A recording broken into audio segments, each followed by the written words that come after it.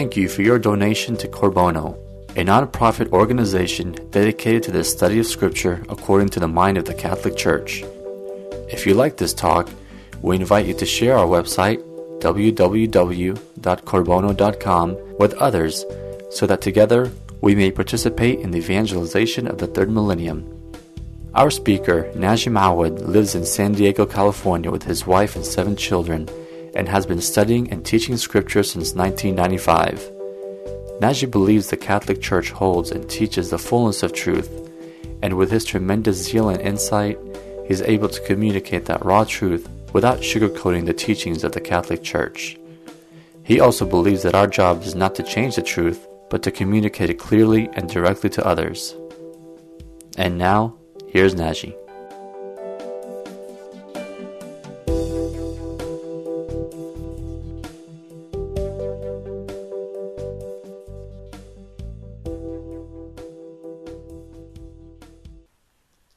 So we are tonight continuing our study of the book of Genesis with chapter 43 and hopefully chapter 44.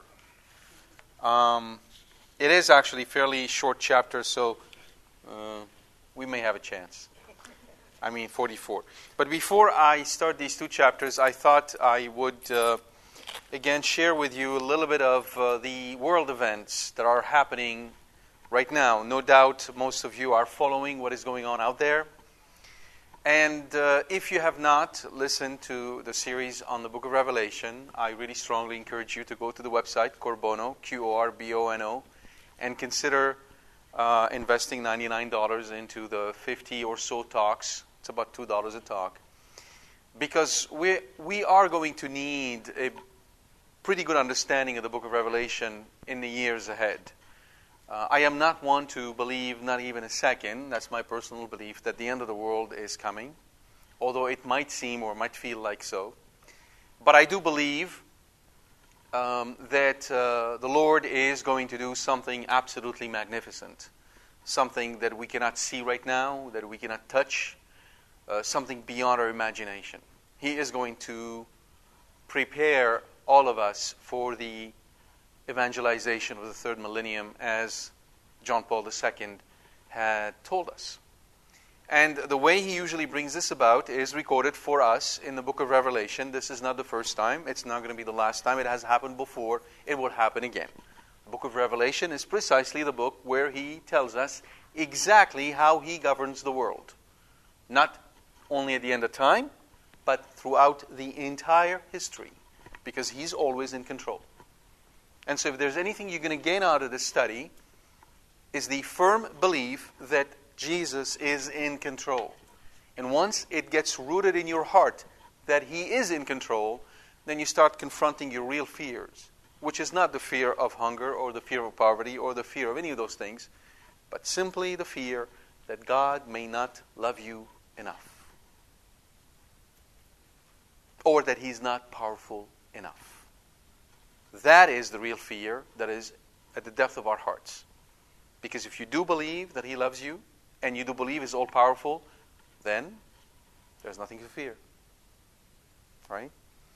So, it will help you clear up these things. So today, obviously, when you observe what's going on out there in the world, you can think and reflect and say, well, it looks like we are right when the seals are being opened. Because the signs are being given. Right? Natural signs, we've had a number of those, whether it's earthquakes, whether it's the volcano, whether it's the spill, and there may be more. Economic signs, I think I don't have to tell you more about those, although I would not be surprised if in the coming, this year or next year, a number of countries literally default on their payments. And I'm not only thinking of Portugal, Italy, Greece, and Spain, but more importantly, Japan and the UK. Their debt rate is very, very high, which will then turn into inflation, and that will create a set of economic hardship to come. We're not out of the wood, and I just happen to work for a financial company. So professionally, I'm kind of connected to all of this. We're not out of the wood by any stretch of the imagination, unless, of course, surprises happen, and they do happen. And typically these things, when you combine them together, lead to what? Wars. Right? So as you can see, when you read the Gospels, you see our Lord saying there'll be wars and rumors of wars, and this is only but the beginning, the birth pangs of what is to come. I think we are in the birth pangs of something that is large. And I hope that I'm right. Because the alternative is far worse. Because if I'm wrong and we recover economically, and suddenly we have a string of good news, nature is back to doing its own thing, and economically we're all doing much better, and we're getting richer, and we all have jobs, and poverty is reduced, and wonderful things are happening out there, guess what is going to happen?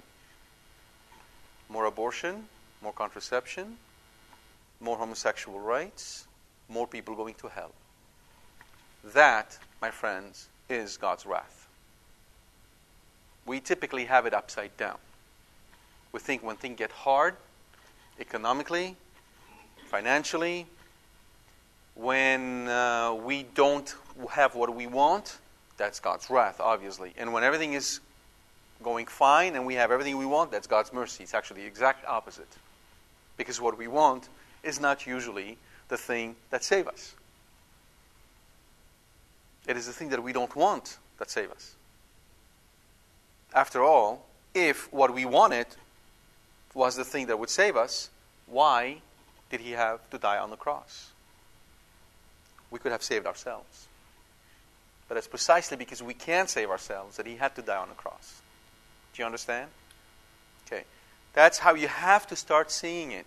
Because if you live in fear, if you live in anxiety, if you live in doubt, if you live with this overhanging black cloud of concern over your head, what are you really saying? Either I don't trust him, which is one of the things, or the other is exactly what the Jews said at the foot of the cross. Come down and we will believe in you. Not the cross. He was very clear. If you want to be my disciple and follow me, what are you supposed to do? So look how schizophrenic we are. On the one hand, we read this passage and we all nod our heads. Right? Then we turn around and look at our reality. What happens to us? Right? We take off so quickly, our shadow stays behind. Huh? You need to understand this breaking inside of each one of us because of original sin. It is there. We are not one inside of us. The fight with the old man, as the Lord says, or St. Paul, continues, goes on. It's part of the battle. We're all fighting this. It's completely normal. He knows that. He said it. The spirit is willing, but the flesh is weak. Here you go. The spirit is willing. Oh yeah, I'll take my cross. Oh yeah, I'll follow you. I'll do everything. I love you. Oh, inflation, unemployment, Well, let's reconsider, Lord. How about a smaller cross? Right? And the only thing that frees us from the cycle is what? Conviction. When we're convicted in our heart, we're ready to do something. Therefore, we need the truth. The truth is the only thing that will free us because it brings us to conviction. And we can act on it. So what gives us truth? Supernatural faith. Faith is what brings us to truth. Because it opens us. St. Thomas says faith is what? Faith is yielding to the ascent. That's how he defines faith. Yielding to the ascent. Not doing the ascent, not climbing that mountain. Just saying, yeah, I will climb if you can climb with me. That's faith. So that's what we have to develop. And that's what these Bible studies are all about. We're not here to become theologians, but to be grounded in the truth so that we can live our life according to the truth and fight the good fight. Yeah? So every time in your daily lives, when you say, Lord, I trust in you, when you look at everything in front of you and you say, well, right now, life out there can look exactly as bleak as when you were hung on the cross. No different. When Our Lady saw you hung on the cross, when the apostles took off and ran away because you were hung on the cross, it looked bleak. It looked the end. There was nothing. The disciples of Emmaus, didn't you hear what happened to Jesus? That was it, right? Put an X on it. The end of the story, right? And they lived unhappily ever after. That was their conclusion. And so often we are tempted to arrive at the same exact conclusion. We're going to live unhappily ever after. Because the situation is so bleak out there. And it is. It is. But that's where you have to go, whoa, Lord, what do you have up your sleeve? What are you preparing? Because whatever you're preparing is going to be amazing. If it is so bleak, then whatever you're preparing is going to be so bright. I can't wait to see it. I trust in you. That's what it means. Right? That's what it means. So, again, keep steady in your faith. Keep steady. Keep your heart steady. Do not waver left or right. He is in control. No one else is but the Lord. That's very important. He's in control of every minute details of your lives, and He's in control of the grand scheme of the universe. Maybe universes. Maybe there are multiple universes He created. Who knows? He's in control of it all. And He loves you.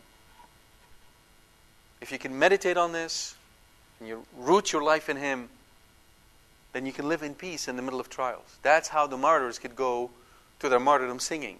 That's the power of the Holy Spirit in their lives. And we're coming up to the Feast of Pentecost. So now is the time in your prayers to gear up, to prepare for this feast.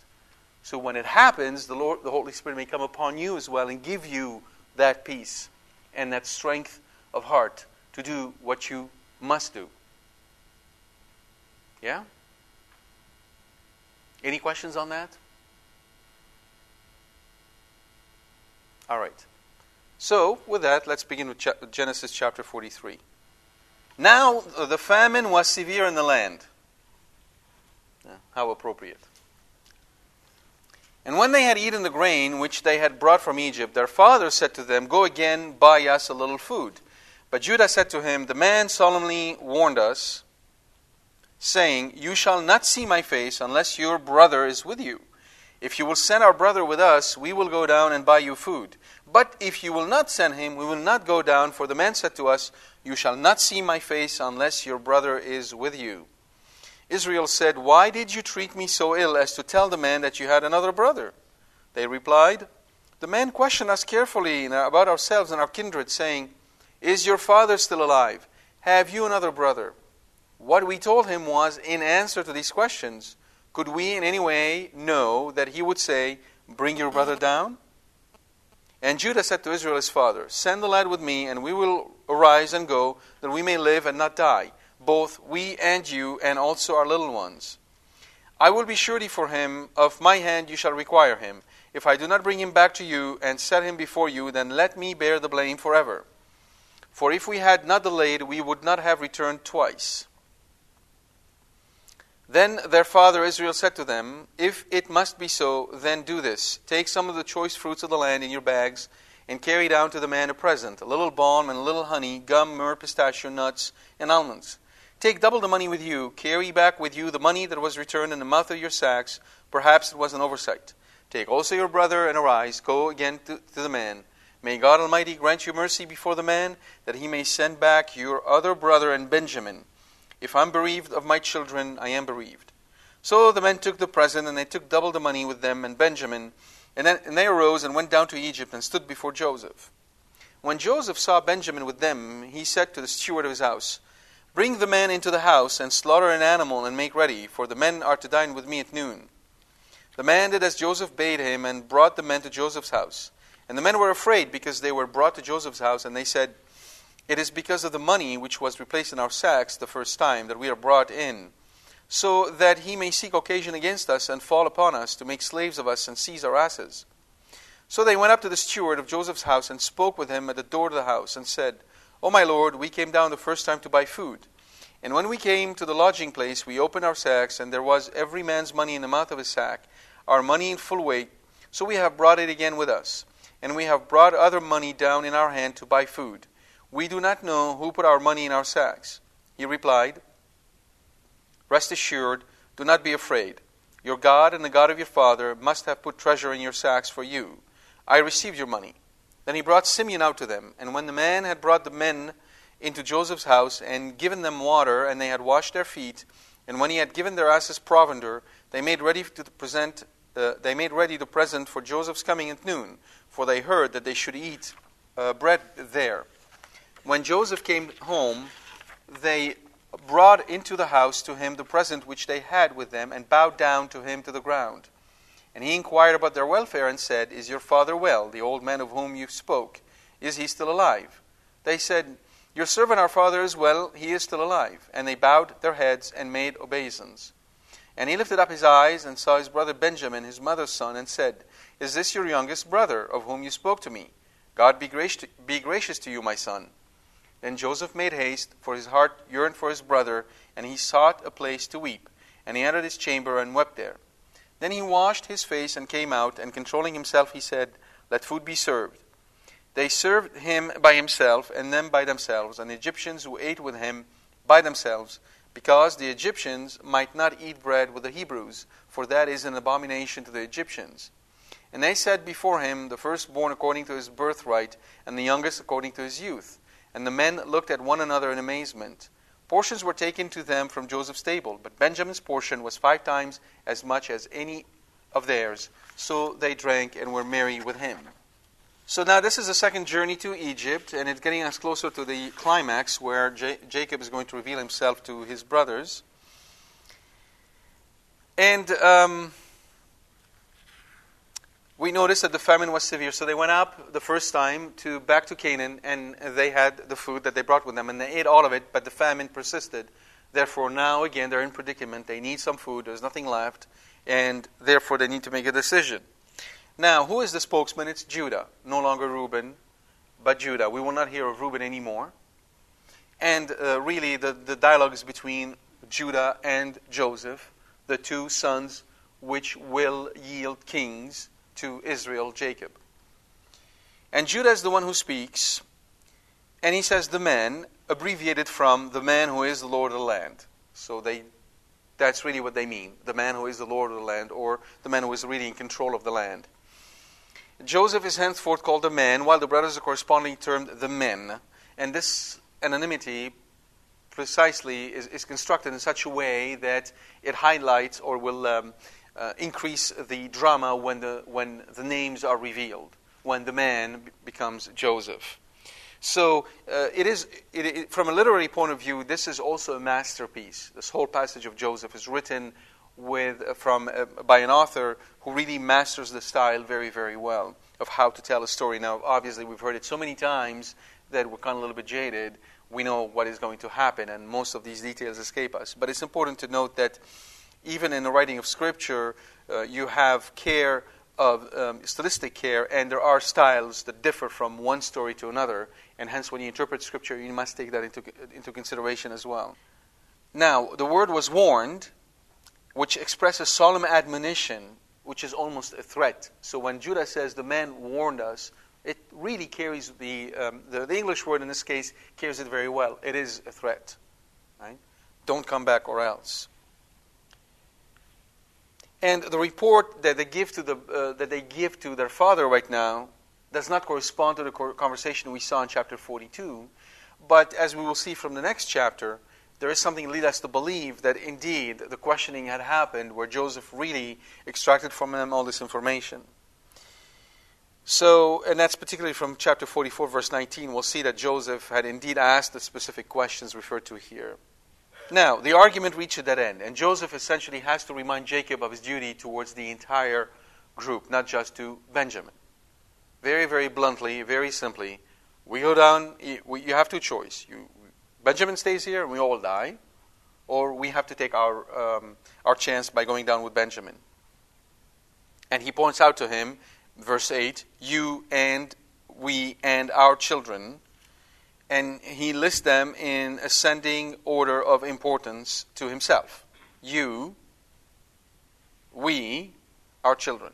So That's what he's doing, essentially, to attract the attention to his father, that there is more than Benjamin here. And the boy, Naar in Hebrew, refers to Benjamin, and we don't really know as how old he is, but we think he must have been probably around 17 when he went down, because that word, Naar, can also indicate a male from infancy all the way to marriageable age, which kind of gives you the indication that for the ancient, anybody who is from infancy to marriageable age is considered to be still a kid, right? Hasn't reached the age of reason. And I think these days, in our lifetime, the age of reason probably starts around 50. So in verse 9, Judah takes on the guarantee of Benjamin. He basically says, I will be his surety. I will personally take care of him and protect him. And it's almost like a legal responsibility.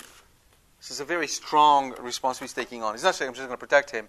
Almost legally bound to him. And you will see how he will act in 44 to act upon this.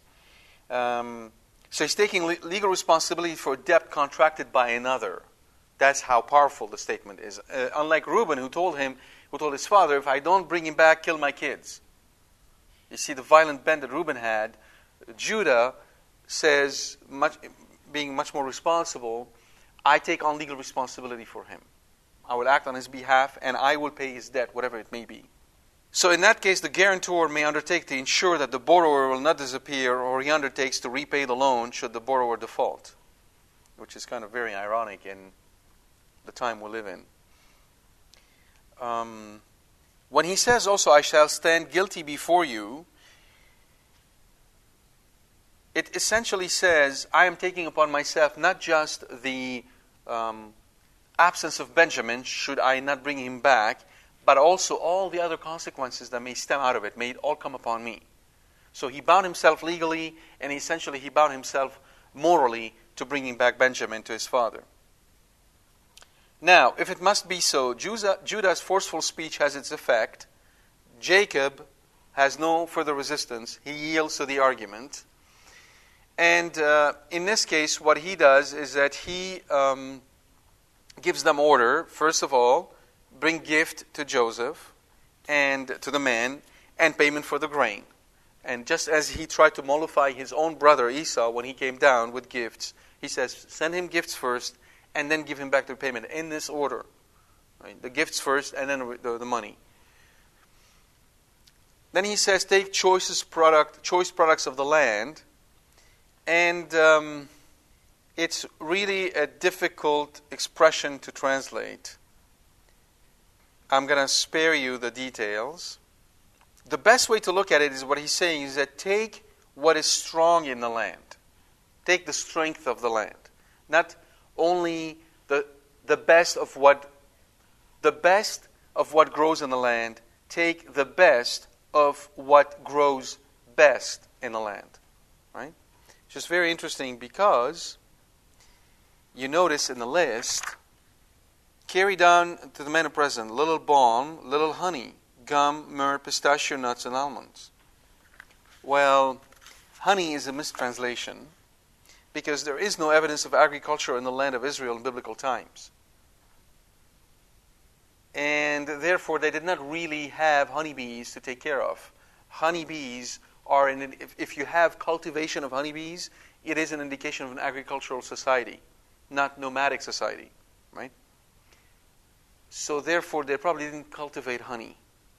But because the actual product that is thought of here, probably the thick, intensely sweet syrup made from dates and grape juice, which is called dibis. For those of you who are from the Middle East, you know what I'm talking about because well, not molasses. Molasses is from a specific tree. In this case, dibis is a word that covers a variety of things. In this case, what you do is that you take dates and you mix them with grape juice. Right? So it's a very intensely sweet syrup. right? And but then in English they just translate it as honey, because presumably that doesn't exist in outside of this area. So they essentially are going to bring this down all the way to Joseph. The interesting thing is that the balm, that syrup I told you about, and the nuts would have been actual products of Canaan, but the spices and myrrh were important. So even though he said take the most expensive things, he's also including things which are not grown in Canaan. They're probably important from mostly from Africa, and they are really precious gifts, almost like gold, right? To mollify him, and then double the money. Take the money of last time, and then take as much this time around, and then finally take your brother. So notice how he lists them in order of importance. In the gifts, he lists first the things that are grown in the land, then he adds the really expensive items, and finally his own son to him, and then go at once right away. And so they do. Here's St. Ephraim's take on this passage. Jacob was constrained by the famine, whether he was willing or not, to send Benjamin with them. So he gave them supplies and sent them off with blessings and said, just as I was bereaved of Rachel, so am I now bereaved of Rachel's children. Judah comforted his father and said, if I do not bring back Benjamin and set him before you, then let me bear the blame forever. Then they took some of the choice fruits of the land. Then they went down and stood before Joseph. Joseph commanded his steward to give them lodging in his house. And so you will see again a little later, right here. But when the brothers saw Joseph's servants hurrying to unburden their beasts and to bring in their baggage, they said to themselves, grieving, we have bereaved our father of Benjamin, and we shall never again see the face of our father. It was with treachery that our money was put into the openings of our packs, so that if we escape spying, they might seize us and make us slaves of theft. Let us confess to the steward about the money before he begins to accuse us, so that our brother Benjamin might free us from the charges of spying and the confession of our lips from the charges of theft. This is against St. Ephraim. So what he sees in this whole passage is the instruments that are given them for their confession. So often God does the same with us. In our lives, some of the things that we are really pursuing, some of the things that we really want, are the things that are going to finally bring us on our knees for confession. And oftentimes we don't perceive that. We're not wise enough to see that what we're doing is the cause of our undoing. So it might be a pride. It might be your interest in a specific activity that you're really intensely given into it.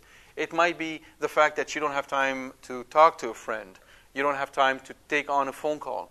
Whatever the case may be, all these things can be there to prepare you to that moment in time where there is a breakdown in your life and you realize what you're doing. God burdens us in order to later on unburden us. This is how His providence often works. So sometimes He has to make our life a lot harder before He can ease it off. Why? Because we tend to be like what? Yeah, sheep, but also sometimes like donkeys. Right? Very stubborn and very, very stiff necks. Right? And so He has to work with us to essentially break it. So they went down and they immediately presented themselves to Joseph. And what that means is that they really arrived at the trading post over which Joseph presides. So they sought him directly. They didn't go to any other trading post, but sought where Joseph was because of the exchange he had with them previously. And they need to show him that they brought their brother with them. And then Joseph tells his steward, send them to my house. Why does this fill them with dread? What is the reason why this would fill them with dread? Reason is really simple, as we saw it with Potiphar. In Egypt, the prisons were held in the homes of important people. So presumably, Joseph had also a prison where he lived. So as soon as they heard that, the thought that came to mind is, we're headed straight to jail. Why? Because Simeon, remember, is still there. He's in jail. So they're thinking, we're going to go and join him now. But then instead, they get there and they immediately entreat the steward and talk to him. Now, the steward, remember, is the man of a trust. He is the right man of Joseph. And so therefore, he's aware of everything Joseph is talking about, and he knows pretty much what's going on. So when they tell him, look, here's the situation, we had the money, but it was put back in our sack, etc., he plays along. And he tells them, don't worry about it, I got my money. God must have been good for you because you got your money back. And again, when you hear the word God, don't necessarily take that to mean Yahweh. We don't know which God this Egyptian is making reference to. And again, to the ancients, the fact that I have my God and you have your God, and my God can do things and your God can do things, is quite all right. And your God sometimes is stronger than mine, and sometimes my God is stronger than yours. It's very strange for us because we are accustomed, we know and believe there is only one God and everything else is not God. And the God we believe in is all-powerful. Not so to the ancients. The gods were not all-powerful, and they did not have jurisdiction over everyone, and they couldn't do everything all the time. So, here's what St. Ambrose has to say about this particular passage. They indeed had said to him, we found the money of each one of us in our sacks. We have brought back our money in full weight. O mighty mysteries and mysteries clearly portrayed. This is to say, why are you puffed up? Do you assume too often that the money you have in your sacks is your own? What indeed do you have which you have not received? But you have received it. Why do you boast as if you have not received it? Now you have been satisfied. You have become rich. You believe that you possess the money. But the God of your fathers has given the money to you. He is your God. He is the God of your ancestors, and you have denied him. But he grants pardon, forgiveness, and receives you back if you should return. He is the one who does not ask your money, but gives his own. He has given you money in your sacks. Now your sacks hold money that used to hold mire, and therefore he is your companion who says, you have cut off my sackcloth and have clothed me with gladness. The gift of gladness is Christ. He is your money. He is your price. The Lord Jesus does not demand from you the price of his grain, does not ask the way of your money. Your money is unsound. The money in your purse is not good. I have received your money. That is, it is not your material money, but your spiritual money that is good. You have brought it down out of faith and devotion, like the sons of Jacob. It is expended without loss and is counted out without any deficit, seeing that for such a price the loss that is death is avoided and the profit that is life is gained. And so Saint Ambrose sees in this passage mystically the Mass, where we come to Mass bringing our own money. And he sees two kinds of money, the material money and the spiritual one. He says the material money is returned to you. And that can be interpreted in two ways. The first one is that it is not accepted. So if you come to Mass only with the intent of only giving material things, your gift is not accepted. Because what does God give us on the altar? Himself. Hence, what is the only gift that is worthy of such a gift? Yourself. Anything beneath that is not worth it. Yeah? So in that sense, your money is returned to you. And I think I've told you already last week or the week before that unless you have made sacrifices during the week, unless you have worked, you've done works of virtues, love, piety, faith, unless you've done something, you're coming to Mass empty-handed. Mass is the summit of your week. It is the end of your week. It is the beginning of your week. Everything flows to Mass and everything flows from Mass. Right? So Saint Ambrose is pointing these things to us. You come with your money. The material money is returned to you. Now, spiritually, when you bring in a gift to the Lord, a sacrifice of sorts you have made, that gift is returned to you and it's doubled. You cannot outdo God in generosity. That's the whole idea. Oftentimes we don't see that, and hence we have some concerns over what we want to give to God, what we want to keep to ourselves.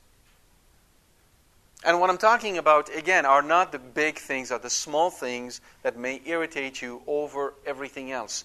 You are set to go to Mass. You've been looking forward to go to Mass. You get to Mass, you sit down, and then 10 minutes later, there's this couple that shows up.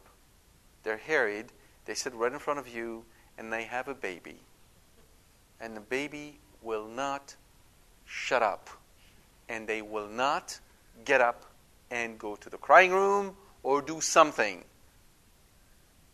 And you're sitting there irked and irritated because they're taking Mass away from you, and in the process, you're completely missing the point. The point is, this is exactly what God wants you to offer. That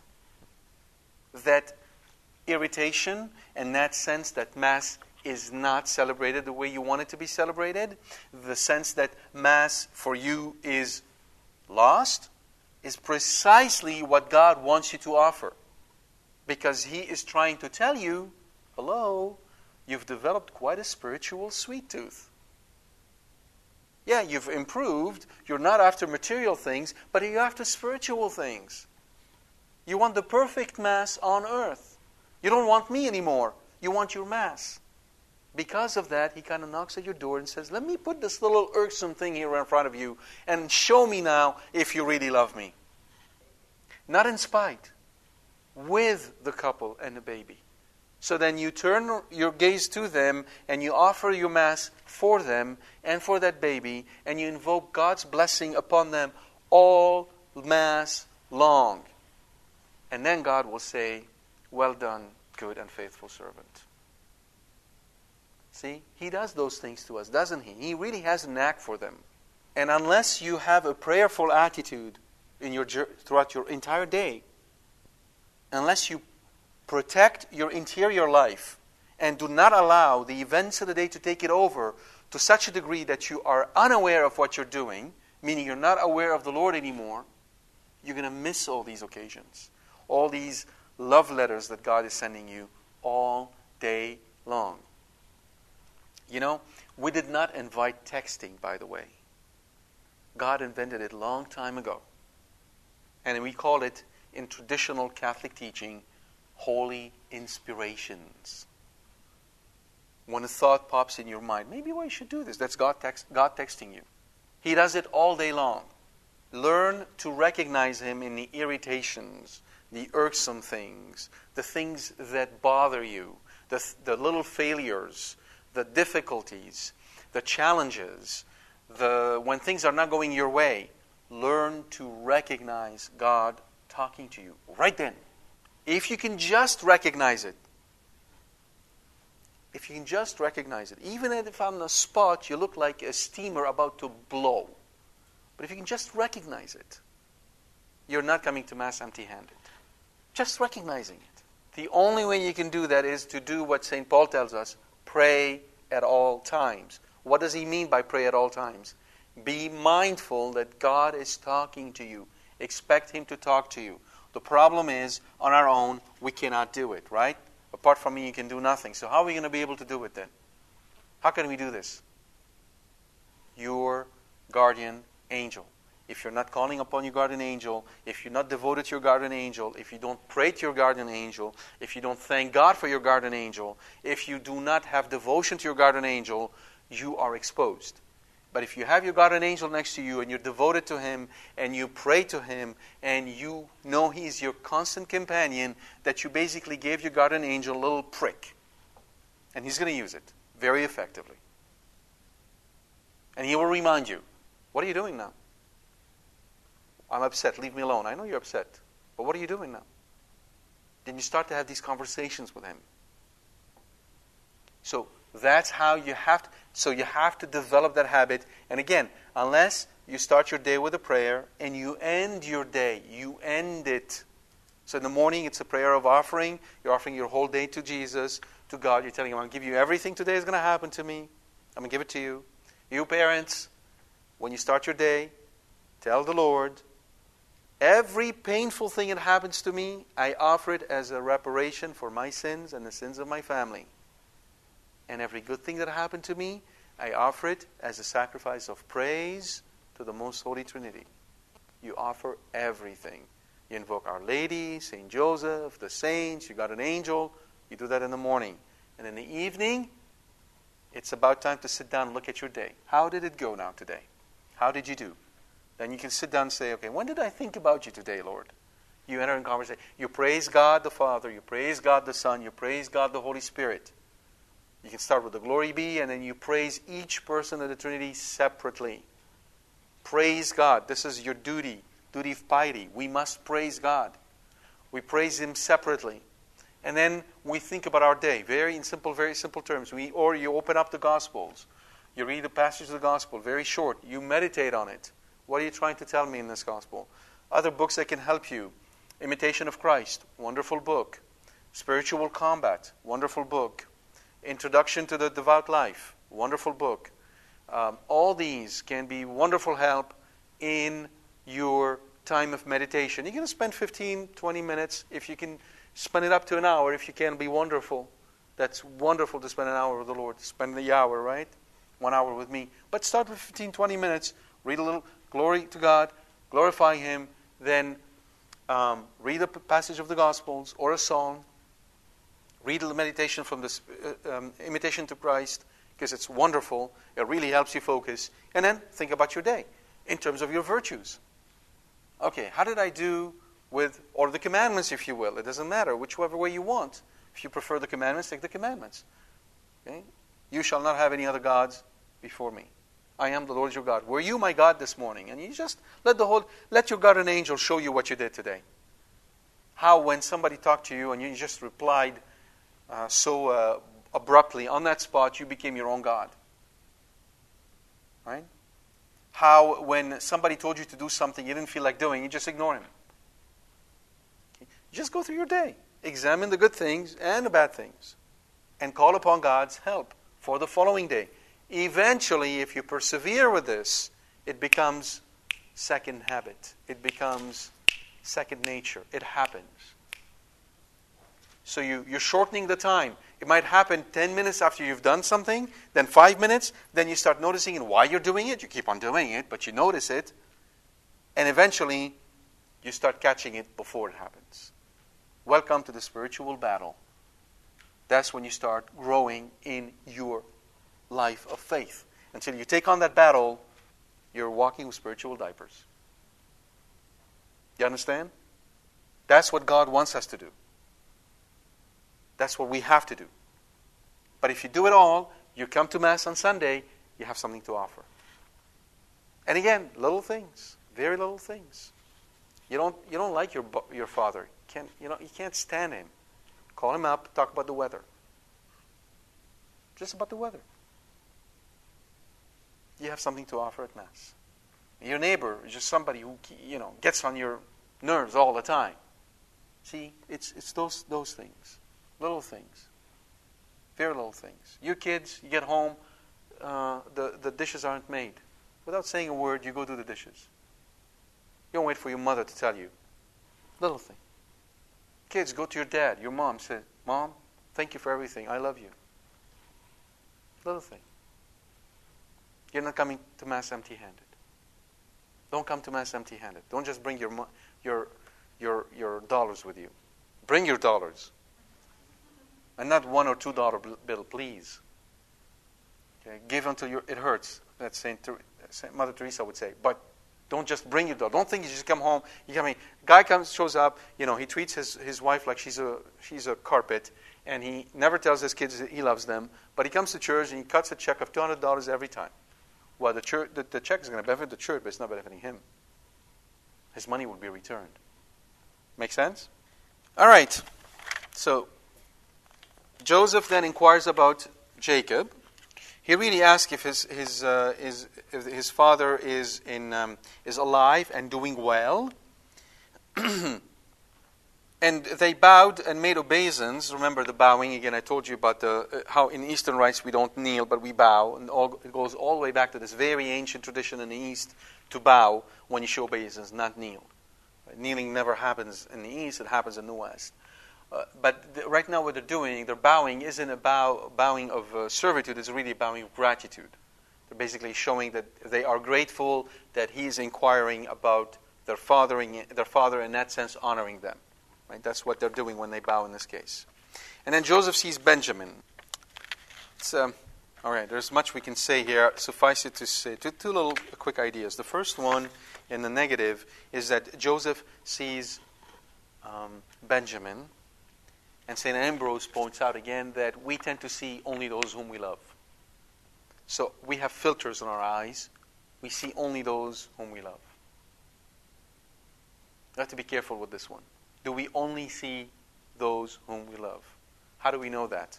Well, if all your friends are cool, then yeah, you're only seeing those whom you love. And if you see somebody who's handicapped and coming into the church, and you can't go and put your hand on that person who's handicapped, particularly if they're, let's say, mentally handicapped and don't have much control over their facial features, if you're afraid to touch that person, right, you only see those whom you love. Right? So that's one. The other, very interestingly, the reason why he loves him is because Benjamin is of the same mother as Joseph, right? Right? You all agree? Be careful to what you agree to. He's going to come back right straight at you. Back at you.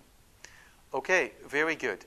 Now, I'd like you to take a look at all those who are present here. Yeah, look at everybody present here. Let me ask this question. Who is your mother? She's behind me, isn't she? Do we have all the same mother?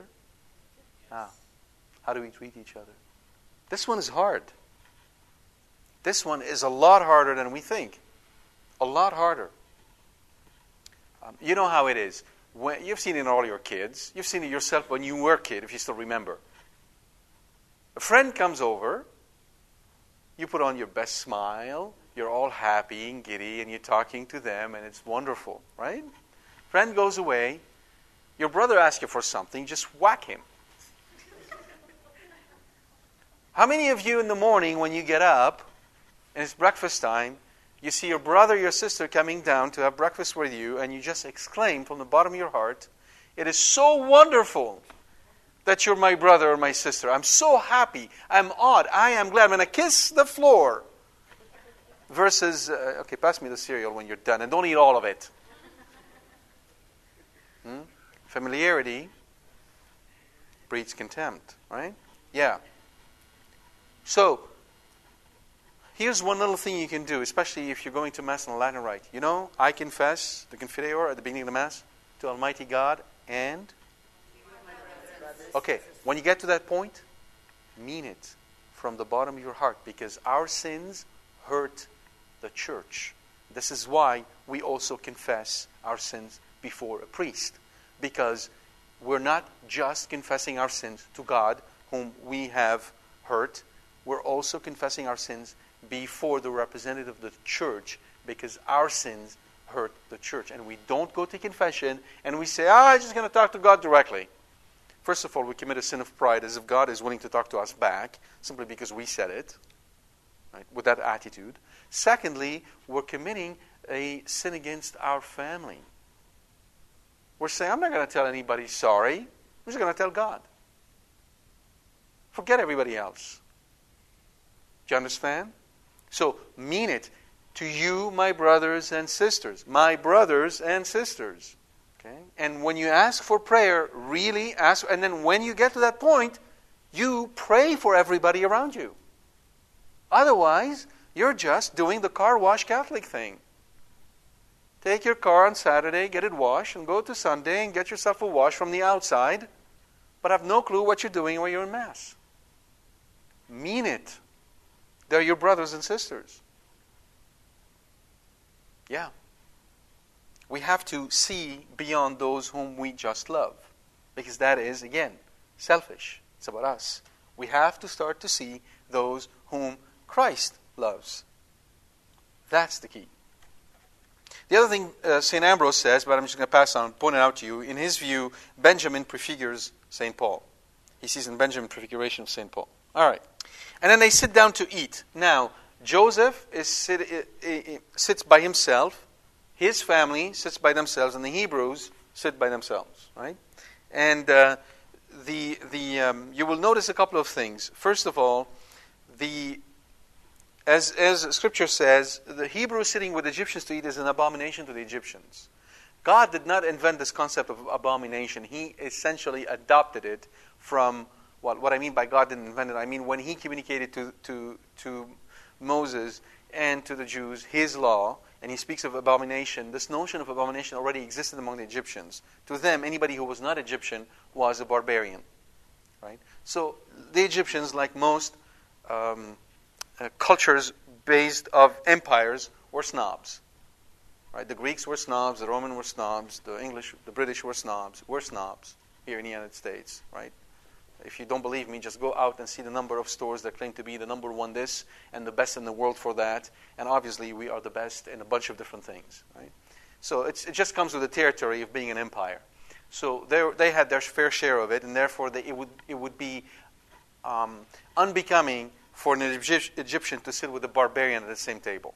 Hence, they had to be isolated and eat by themselves. The thing that struck them, though, is that they were seated by order of age, and they were really taken by that, wondering how was he able to do that. Well, obviously Joseph knew, but they didn't know that he knew.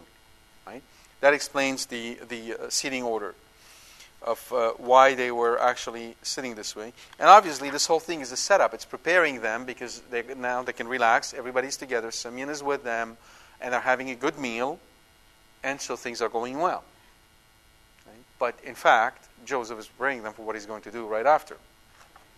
The one thing I would say also about this chapter, verse 43-34, Benjamin receives more portions than others. Did you notice that at the end of the chapter? Portions were taken to them from Joseph's table, but Benjamin's portion was 5 times as much as any of theirs. Why do you think Joseph did that? Why did he give Benjamin 5 times as much as everybody else? Because obviously Benjamin was obese. No. Why? Why did he do that? Why was he showing favoritism? He's testing them. He wants to see how they're going to act. Right? Now you might think, Joseph is kind of strange in doing this. But you know what? Somebody else is going to pick up that habit. His name is the Lord Jesus Christ. Not everybody receives the same portion at the table of the Lord. Everybody receives from the table. Everybody eats their fill. But not everybody receives the same portion. And I've said that many times, and people are really surprised. God is not a socialist. He doesn't take His love and split it into equal pies and give to everybody the same pie. He doesn't do that. God loves all and loves all enough to die for them to be saved, but He does not love all equally. He loves some more than others. The Gospel of St. John says it explicitly, right? He whom the Lord loved most. But we also know that God, our Lord, loves Our Lady far more than He would love anybody else. That's completely normal. Or St. Joseph, for that matter. But the same thing happens. He might give some of us more than others, also to test us, to see how we would react. Do we praise Him? Or do we get envious or jealous? What happens in our hearts? Same exact thing. Yeah? Okay. And so everybody drank and were merry with him. Everybody were happy. All right. So 44. Fairly short chapter, and it flows fairly well with this one. Then he commanded the steward of his house, fill the men's sacks with food, as much as they can carry, and put each man's money in the mouth of his sack. Here we go again. He's returning the money one more time. And put my cup, the silver cup, in the mouth of the sack of the youngest, with his money for the grain, as he did, and he did as Joseph told him. So now he's putting the cup into in Benjamin's sack. As soon as the morning was light, the men were sent away with their asses. When they had gone but a short distance from the city, Joseph said to the steward, "Up, follow after the men, and when you overtake them, say to them, 'Why have you returned evil for good? Why have you stolen my silver cup?' Is it not from this that my Lord drinks, and by this that he divines? You have done wrong in so doing. So, one clarification about this cup. And if you have seen the play or the movie on Joseph, you probably have a little bit of a warped understanding of all of this. It's not exactly as it happens in Scripture, with some liberties. I just happened to watch this play yesterday called Joseph in Technicolor or something like that. And when Pharaoh showed up dressed as Elvis Presley, I thought, somebody's taking a little bit of liberty with Scripture. I don't remember Elvis Presley mentioned in Genesis. All right. This cup is not a small cup that he's drinking from. It's not a drinking cup. It's a divination cup. It's a cup for divining. I'll tell you more about it in a minute. It's a large one. It's a precious one, and it's one set apart for, if you will, I would not say liturgical, but really for divining. So sort of in their mind, it would be magical or sacred use. It's a very important cup. All right? Hence, it makes the crime much more serious than what we might think of it if we just thought it's a small cup. When he overtook them, he spoke to them these words. They said to him, "Why does my Lord speak such words as these? Far be it from your servants that they should do such a thing. Behold, the money which we found in the mouth of our sacks we brought back to you from the land of Canaan. How then should we steal silver or gold from your Lord's house? With whomever of your servants is to be found, let him die, and we also will be my Lord's slaves." Notice the rash talk. Right? They're so certain of themselves that they take on a step rather rashly. And we must always be very careful with that. We tend to do that. Okay, so obviously, if you ever use the word "I swear to God," stop. You're invoking the name of the Lord in vain. Or worse, you're taking on a rash oath, and He will hold you to it. So just don't do that. And don't swear by anything. Just don't swear. And our Lord tells us very clearly, don't swear. Neither by the heaven nor the earth, because they're a footstool of the Lord. Don't swear. Let your yes be yes, your no be no. That's it. They should have done that. No, we didn't do it. Instead, whomever you found, let him be dead, and we will become your slaves. They couldn't think that they could be set up. He said, "Let it be as you say, but he with whom it is found shall be my slave, and the rest of you shall be blameless." Let it be as you say, and he changes it completely.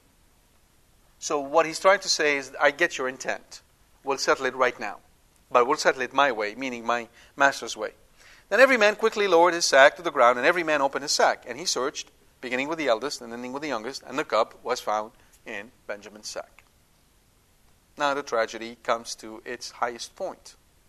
Then they rent their clothes, and every man loaded his ass, and they returned to the city. When Judah and his brothers came to Joseph's house, he was still there, and they fell before him to the ground. Joseph said to them, "What deed is this that you have done? Do you not know that such a man as I can indeed divine?" Now, don't take that to mean that Joseph was engaged in divination. He was not. It is part of his persona. He's a high lord in the court of Egypt. They all use divination. Therefore, he must do that. He's playing the role. But it doesn't mean that he's doing it himself. Okay? And Judah said, "What shall we say to my Lord? What shall we speak? Or how can we clear ourselves? God has found out the guilt of your servants. Behold, we are my Lord's slaves, both we and he also, in whose hand the cup has been found." And now there is the longest monologue in all of Genesis, if not in all of the Old Testament, right now by Judah. And it's beautiful. Here is someone who is acting like what? Firstborn son. Remember, Genesis is all about how every firstborn is crashing, starting with Adam and down the line. Here is Judah assuming this role of the firstborn. Here's what he says. "What shall we say to my Lord? What shall we speak? Or how can we clear ourselves? God has found out the guilt of your servants." First, he admits guilt. Second, he doesn't say, you found out the guilt of your servants. It is God. Notice how he sees this as a conversation between God and they. He sees God's action. He sees God is in control. You see what he's doing? So, first, from Judah, there is an act of piety. He is declaring God to be the God of glory and the God that is all-powerful. Second, there is an act of humility. God has found our guilt. He's confessing sins. He's saying, we are sinful. Third, he declares the truth. We are my Lord's slaves. Now, he is now taking on the defense of his brother. Note how he's doing. But before that, Joseph answers, far be it from me that I should do so. Only the man in whose hand the cup was found shall be my slave. But as for you, go up in peace to your father. So obviously what Joseph wants is to keep his brother. And notice, he's trying to keep his brother all along without disclosing his identity. He hasn't come to terms with the notion that he has to reunify the whole family. All he wants right now is his brother. That's all he wants. Then Judah went up to him and said, O my Lord, let your servant, I pray you, speak a word in my Lord's ear, and let not your anger burn against your servant, for you are like Pharaoh himself. My Lord asked his servant, saying, Have you a father or a brother? And we said to my Lord, We have a father, an old man, and a young brother, the child of his old age, and his brother is dead, and he alone is left of his mother's children, and his father loves him. Then you said to your servants, Bring him down to me, that I may set my eyes upon him. We said to my Lord, The lad cannot leave his father, for if he should leave his father would die. Then you said to your servants, Unless your youngest brother comes down with you, you shall see my face no more. When we went back to your servant, my father, we told him the words of my Lord. And when our father said, Go again, buy a little food, we said, We cannot go down. If our youngest brother goes with us, then we will go down, for we cannot see the man's face unless our youngest brother is with us. Then your servant, my father, said to us, You know that my wife bore me 2 sons. One left me, and I said, Surely he has been torn to pieces, and I have never seen him since. If you take this one also from me, and harm befalls him, you will bring down my gray hairs in sorrow to Sheol. Now therefore, when I come to your servant my father, and the lad is not with us, then as his life is bound up in the lad's life, when he sees that the lad is not with us, he will die, and your servants will bring down the gray hairs of your servant our father with sorrow to Sheol. Judah is not exaggerating. He's basically telling Joseph the truth. And in so doing, in sticking to the truths, he's also doing an act of faith. He's trusting that God, through the truth, will bring something good out of this. And then he does the last thing that an older brother, a firstborn, must do. He offers his life in exchange of his brother's.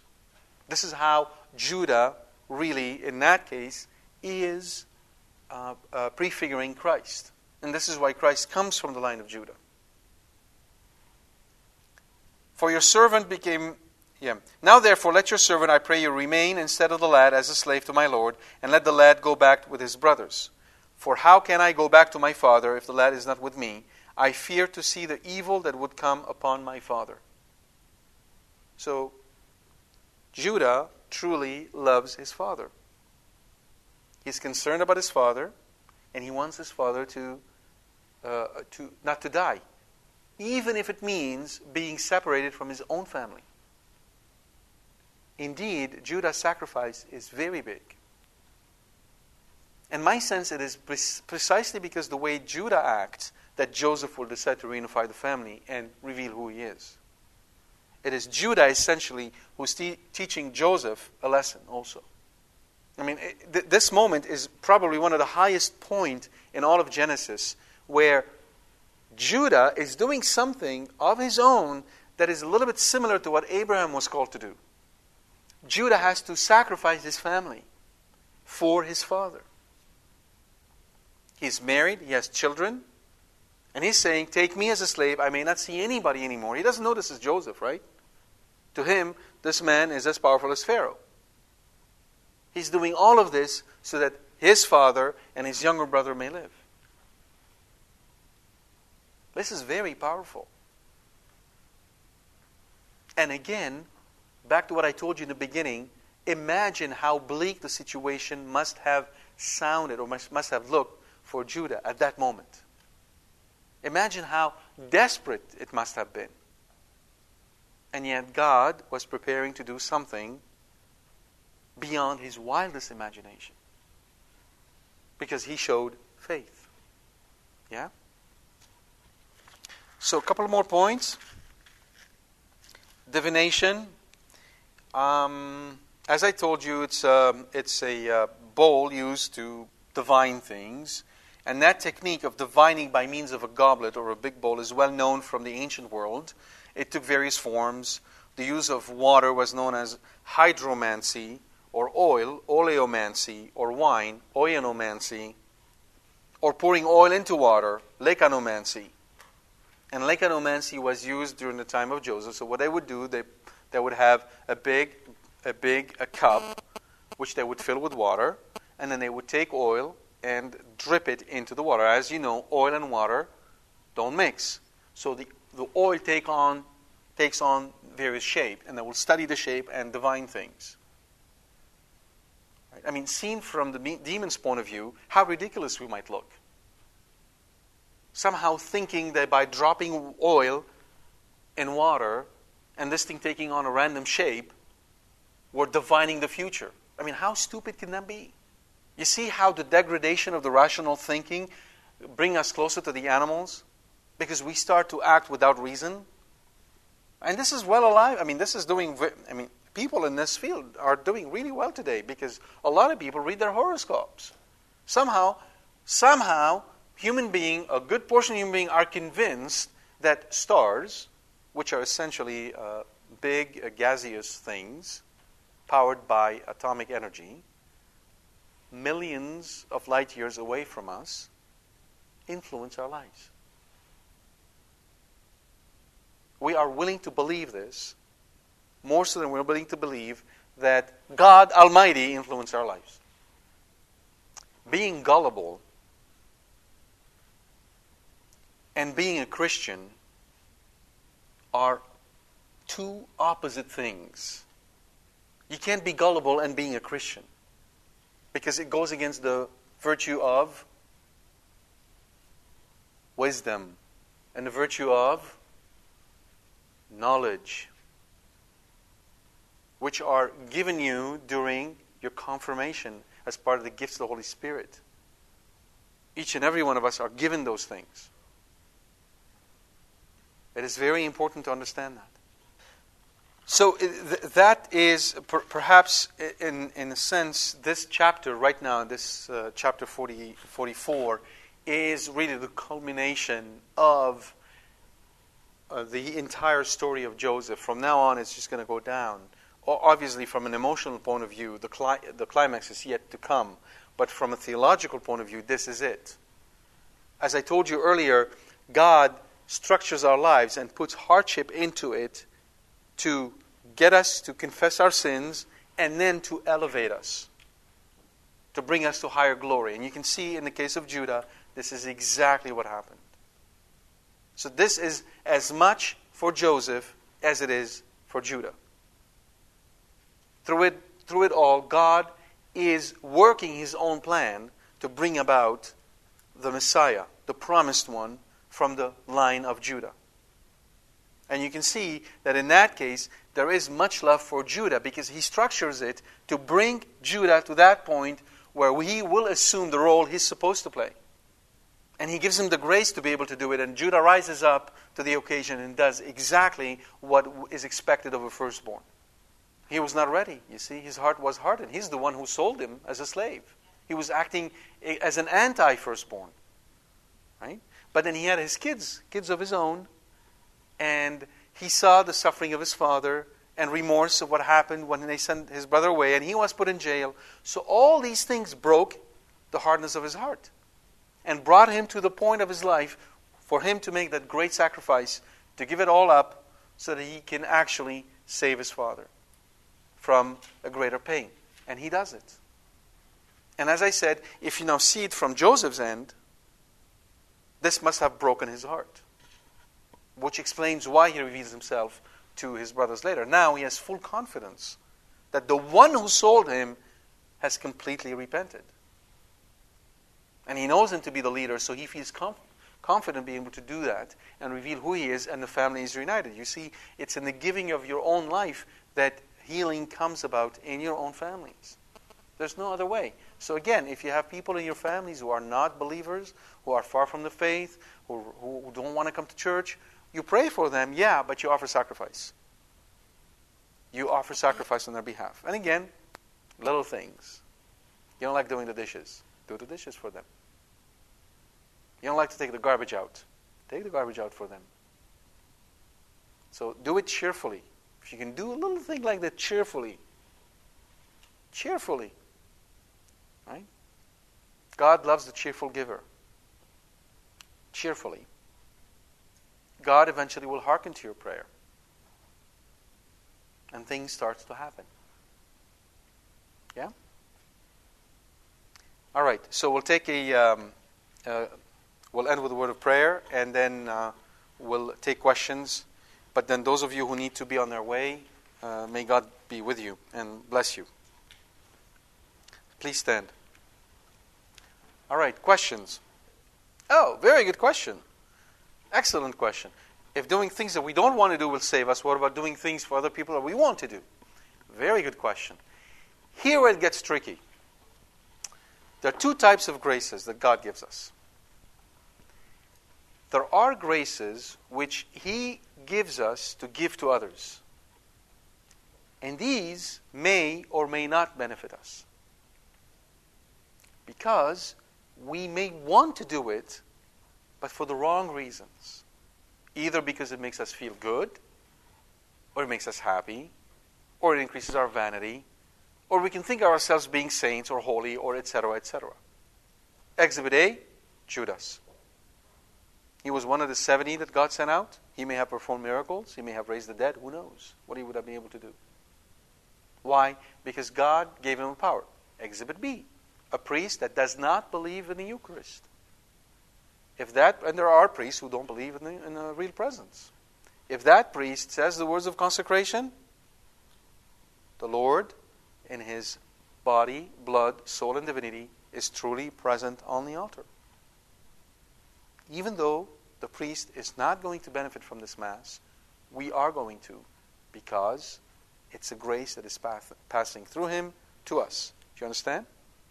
So, anything we do because we love to do is the kind of thing that we need to take back to the Lord and ask Him to purify our intentions so that we're doing it for Him. Oh, that's perfect. This is sort of what I was talking about. When you're giving, get to the point where you love giving because you understand the sweetness of it. That's wonderful. It's great. Yes. So you're doing it out of love. You see, you've been able to get to this point in your life where you can forego these things out of love for somebody else. Yeah, that's wonderful. Right? But now, the real way we can show Jesus we love Him is when we can do something that gives us no pleasure. There is no pleasure for us. So, for instance, people complain sometimes with the rosary. Right? They say the rosary. Right? And you may be in that boat. I am certainly in this boat. I've been saying the rosary for... I can't even remember now how long I've been saying the rosary. But when I say the rosary, there is absolutely no sensitive pleasure for me in the rosary. Nothing. It's the most arid, difficult prayer for me to say that you can imagine. There's nothing. I have no consolation, no pleasure. My mind races like I have ADHD. Maybe I do, I don't know. Doesn't stay put for a second. Goes all over the place. Nothing. So, all I say is, see, Mom, it's all yours. I got nothing out of it. All right. God bless you.